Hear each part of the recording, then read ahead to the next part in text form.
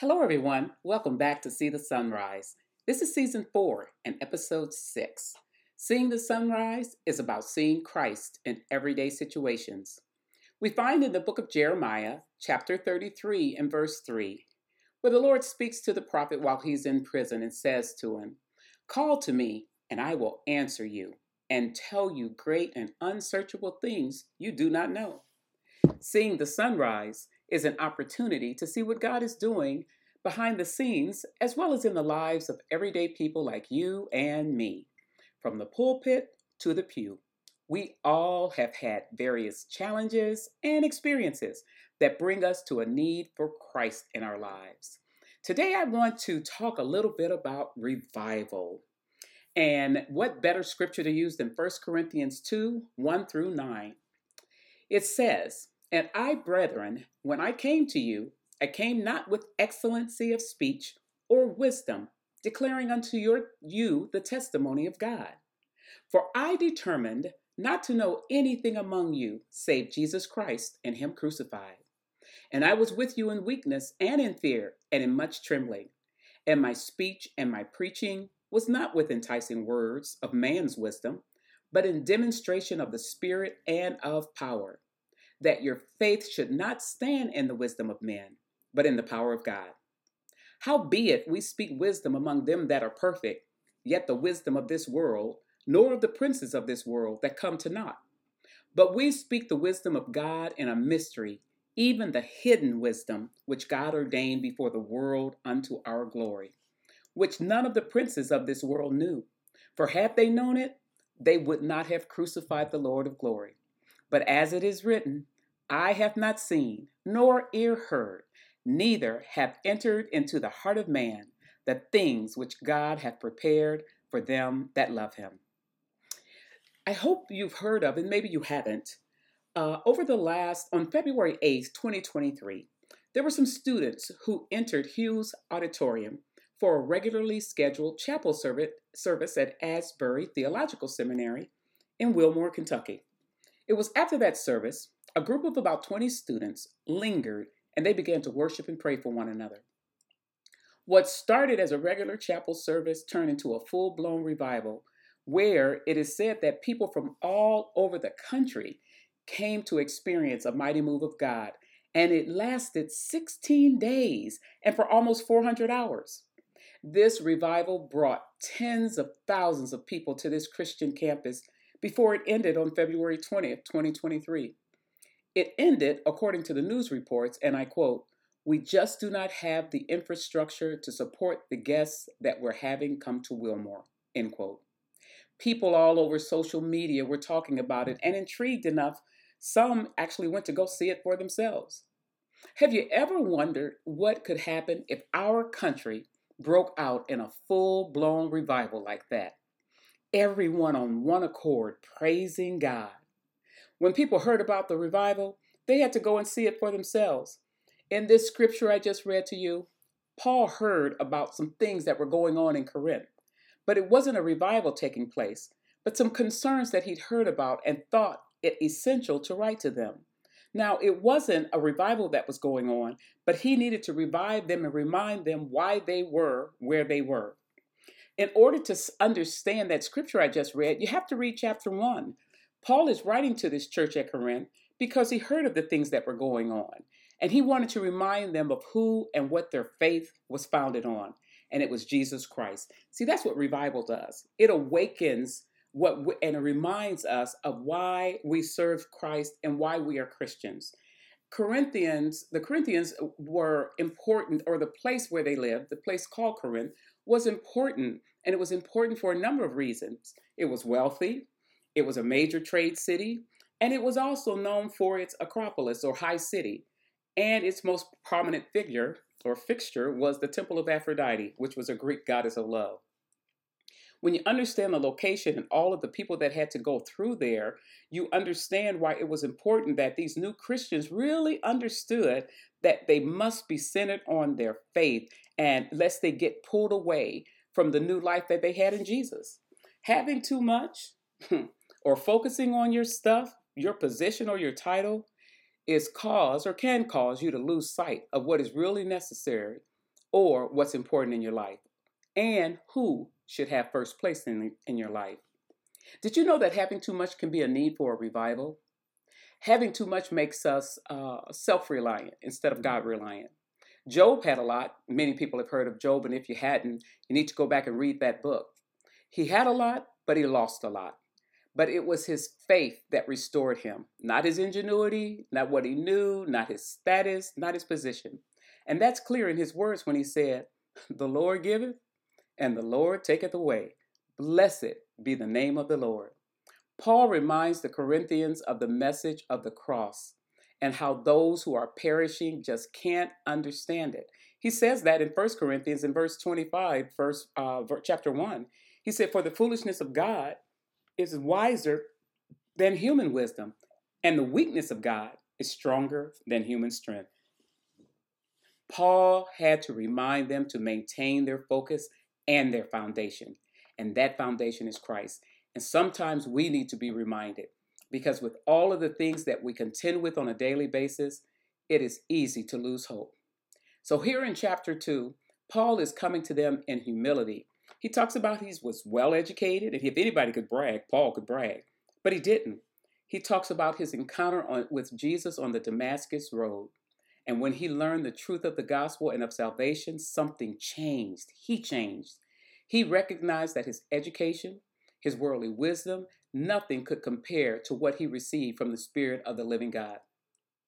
It was in chapter 2 and verses 4 and 5. He says, "My message and my preaching, they were not with wise and persuasive words, but with a demonstration of the Spirit's power." He laid down all that education and stuff because the Spirit of the living God, the power that exuded, it allowed him to do even greater than what he could do in his humanness.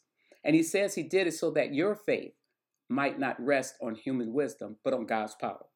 Paul spoke with humility because he recognized it was not of himself, that God's power was far superior than anything that his learning had provided him. He wanted to warn them not to forget who saved them and what their salvation was built on. So why is it important not to rely on worldly wisdom? Now, the word tells us get wisdom, get understanding, so that doesn't mean you're not supposed to have wisdom, but we're talking godly wisdom. God can show you things that defy human comprehension, something that you can't teach in school. And when you receive Christ, you also receive power. And that power, not human wisdom, is what you have to rely on and what we must rely on if we want to stay centered and if we want to continue to grow in our faith. So how do we get to this revival? Somewhat similar to Corinth, America is a nation that's the world's most dominant economic and military power. And we have the largest economy, hundreds of overseas military bases, and leadership positions in various international institutions. The United States is an undeniable global power. According to a man by the name of Dr. Daniel Pacini, he's a semiotician. He said, "We may not worship Aphrodite like the Corinthians, but our subconscious worship of power and possessions has left our brothers and sisters in a wake of pursuit." It also reminds me of the book, The Substance of Things Hoped For by Dr. Proctor. And one of the things he talks about is how we've lost our cultural armor. When you forget about your foundation, when you forget about Christ, when you don't realize we are spirit beings, that it is a recipe for downfall and disaster. Today, we are saturated with people and things that get us off track and cause us to forget. Forget what? Forget that we are spirit. The world wants to suppress us, they want to divide, alienate, and destroy us, but the Lord wants to lift us. These people in Corinth were having arguments and disputes. They had lost their focus, and when you lose your focus, you begin to focus on people and things. And that means you're not focusing on God. Focusing on the world and everything that's going in it is depressing. Oh my gosh. And it's a recipe for losing hope. Churches are closing at alarming rates. Pastors are leaving the church for several reasons. According to a survey by Barna, which is an evangelical Christian polling firm, they did a survey and they listed why pastors, or talked about pastors who have considered quitting. Here's some of the reasons. the stress of the job, the feeling of loneliness and isolation, the current political divisions, the effect that the role of pastor is having on the family, about the optimistic or lack of optimism for the future of the church, or that their vision for the church conflicts with the church's direction and the church is declining. And there's so many more reasons that pastors are considering leaving the pastor role. We need a revival, church. How did we get there? How did we get here with all of those things going on and churches closing? The American values include individualism, equality, diversity, unity, liberty, and self-government. It's called a democracy. America is also described as a country of independence. But where is God in all of this? What about faith? What about our religion? The motto we see on our money, "In God we trust," that's the official motto of the United States. And it can be found in most federal institutions. Can we really say, "In God we trust"? Or do we trust in our possessions and our money and our things and our position and our title? You have to answer that personally. It's essential to have the proper teaching about God, about His Word, and about salvation, about His plan. When your life is not centered on God, you are considered idolatrous. The world would have you believe that God is absent and doesn't exist. Oh, but I know differently. When a nation neglects God, it can easily be swept into persuasive rhetoric and people. Success can bring about a lack of need for God, but God knows how to draw you back to Him. We need a revival. Over the past 3 years, we had a pandemic called COVID that shut us down. We had to deal with isolation and try to figure out what to do when you couldn't do anything. Millions of people died. Personal interaction was put to a halt. Mental illness has risen. Anxiety, depression, mood swings, irritability, withdrawal and emotional dysregulation, PTSD, and the list continues to grow. Suicide rates have increased and overall health conditions are declining.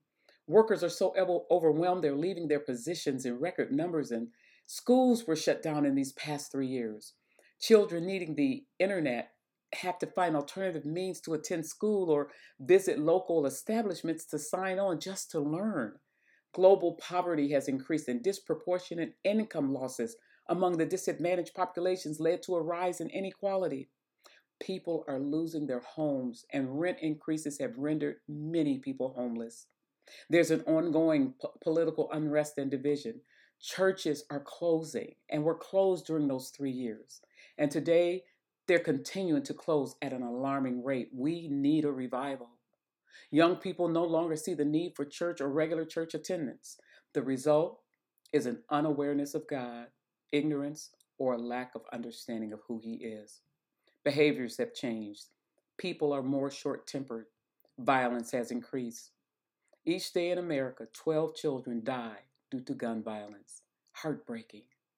NPR Public Radio reports that America has seen at least 601 mass shootings as of May 2022. Heart-wrenching. The economy plummeted. Inflation was at an all-time high and continues to be a concern. And threats of the recession are looming still. We need revival. We need our spirits awakened and quickened. A revival is an opportunity to remember. Remember how you got where you are and what you were before Christ came into your life. Remember how low you had become and how God delivered and set you free. Only you know what your salvation story is, and sometimes that can get watered down by the ongoing stripes of the day. And believe it or not, even in success, Christ can be watered down. A revival is the restoration of God's presence to His people. The world can't give you life, only Christ can. No one can overcome all of the situations we faced except Christ. There's a world out there in need of a Savior, and God is calling for sinners to turn to Him for salvation. But how are they going to hear if we don't tell them? Yes, God knows we get tired. That's why we need reviving. God wants our hearts. He is in your heart, and He can and will revitalize you no matter what the circumstance. Many of you may have heard, I hope so at least, or most of you may have heard or seen the young football player Damar Hamlin. He's a player with the Buffalo Bills who went into cardiac arrest on the football field. He got struck at the right moment that his heart had stopped beating. Medical officials immediately rushed onto the field to address his condition. Assessing his situation, they immediately began to give him CPR right there on the field. And then they brought out this device called an automatic external defibrillator. It's an AED for short. They realized that they didn't have much time before he would succumb to his injury. An AED is a medical device used to analyze the heart's rhythm and deliver an electric shock to the victim of it. And the word is ventricular fibrillation, or an irregular heartbeat for us, people like you and I, to restore the heart rhythm back to normal. Why is this important? Well, the heart pumps blood around the body all the time. If the heart isn't functioning correctly, blood backs up and the fluid builds up in the lungs and legs, and shortness of breath can occur. And the importance of blood to the body is that it brings oxygen and nutrients to all parts of the body so that it can keep working so that you can remain alive. It was as that medical team continued to render aid that that young man was given another chance to live. And in honoring the medical staff who helped save his life, he expressed hope for his future. He said, quote, God's plan was to have a purpose greater than any game in this world, end quote. He got revived. You all get where I'm going. When the heart grows weary, and God knows these past 3 years would be enough to make anyone weary, the Lord tells you, don't faint or don't lose heart. The world can hit you in such a way that you lose heart, but the Lord is saying, I've got a defibrillator for you, and his name is Jesus. When you feel tired and weary, call on his name. When despair wants to rob you of life, just say Jesus. When it seems like nothing is going right, call Jesus, and you will see that the blood still works. Just mentioning his name will bring your soul back to life, reminding you that the blood of Jesus still runs warm in our veins, and the blood will flow to that area within you that feels faint or has died and needs revitalization. When the blood of Jesus flows through all parts of your life, he gives new life. He gives renewed vision, energizes you, and encourages you to go on just a little while longer. His blood will give you hope in despair. It'll regulate your mind and it'll bring peace in the midst of storm. Without the blood, there is no life. Children of God, God has a purpose and a plan for you that is greater than you have ever experienced from here. I have not seen, nor ear heard, neither have it entered into the heart of man the things that God has prepared for them that love him. When the old saints got oppressed, they knew what to do. They knew how to call on Jesus. They had their own AEDs. Some used prayers. They'd go into that prayer closet and call out to the Lord because they knew where their help came from. They could call on him and believe that he would hear and answer their prayers. They would speak the word of scriptures because they knew God keeps his word. He said heaven and earth would pass away, but my word shall not pass away. Scriptures like, I will live and not die. Lord, your word says I can call on you and you will answer me and you'll show me great and mighty things I do not know. You got to get a word in your spirit, church, brothers and sisters. I can do all things through Christ who strengthens me. Those who hope in the Lord will renew their strength. They will mount up with wings of eagles, run and not be weary, walk and not faint. The Lord is my light and my salvation. You got to get a word. Even though I walk through the valley of the shadow of death, I will fear no evil, for God is with me. Get a word. Some used those prayer closets. Some used those scriptures. And some would sing songs like How I Got Over It, Just a Closer Walk with Thee, Amazing Grace, Shine on Me, Revive Us Again, Praise Him, standing on the promises of God. And you say, I might be a little too old school. Well, how about the goodness of God? Or Call His Name? Or I Don't Mind Waiting, I Don't Feel No Ways Tired? And songs that quicken you on the inside. Eye hasn't seen, ear hasn't heard, nor has it entered into the heart of us of man, the things which God has prepared for those that love him. I pray that if you need a revival today, that you search deep within your heart. Go into that prayer closet. Find that word that speaks to that dead place in your soul. Or find a song that ministers to the hopelessness you feel. Then I promise you, that AED, that God defibrillator, it will work, and it is automatic. Until next time, brothers and sisters, be sure to see the sunrise, to see the SON rise, to see Christ in your everyday situations.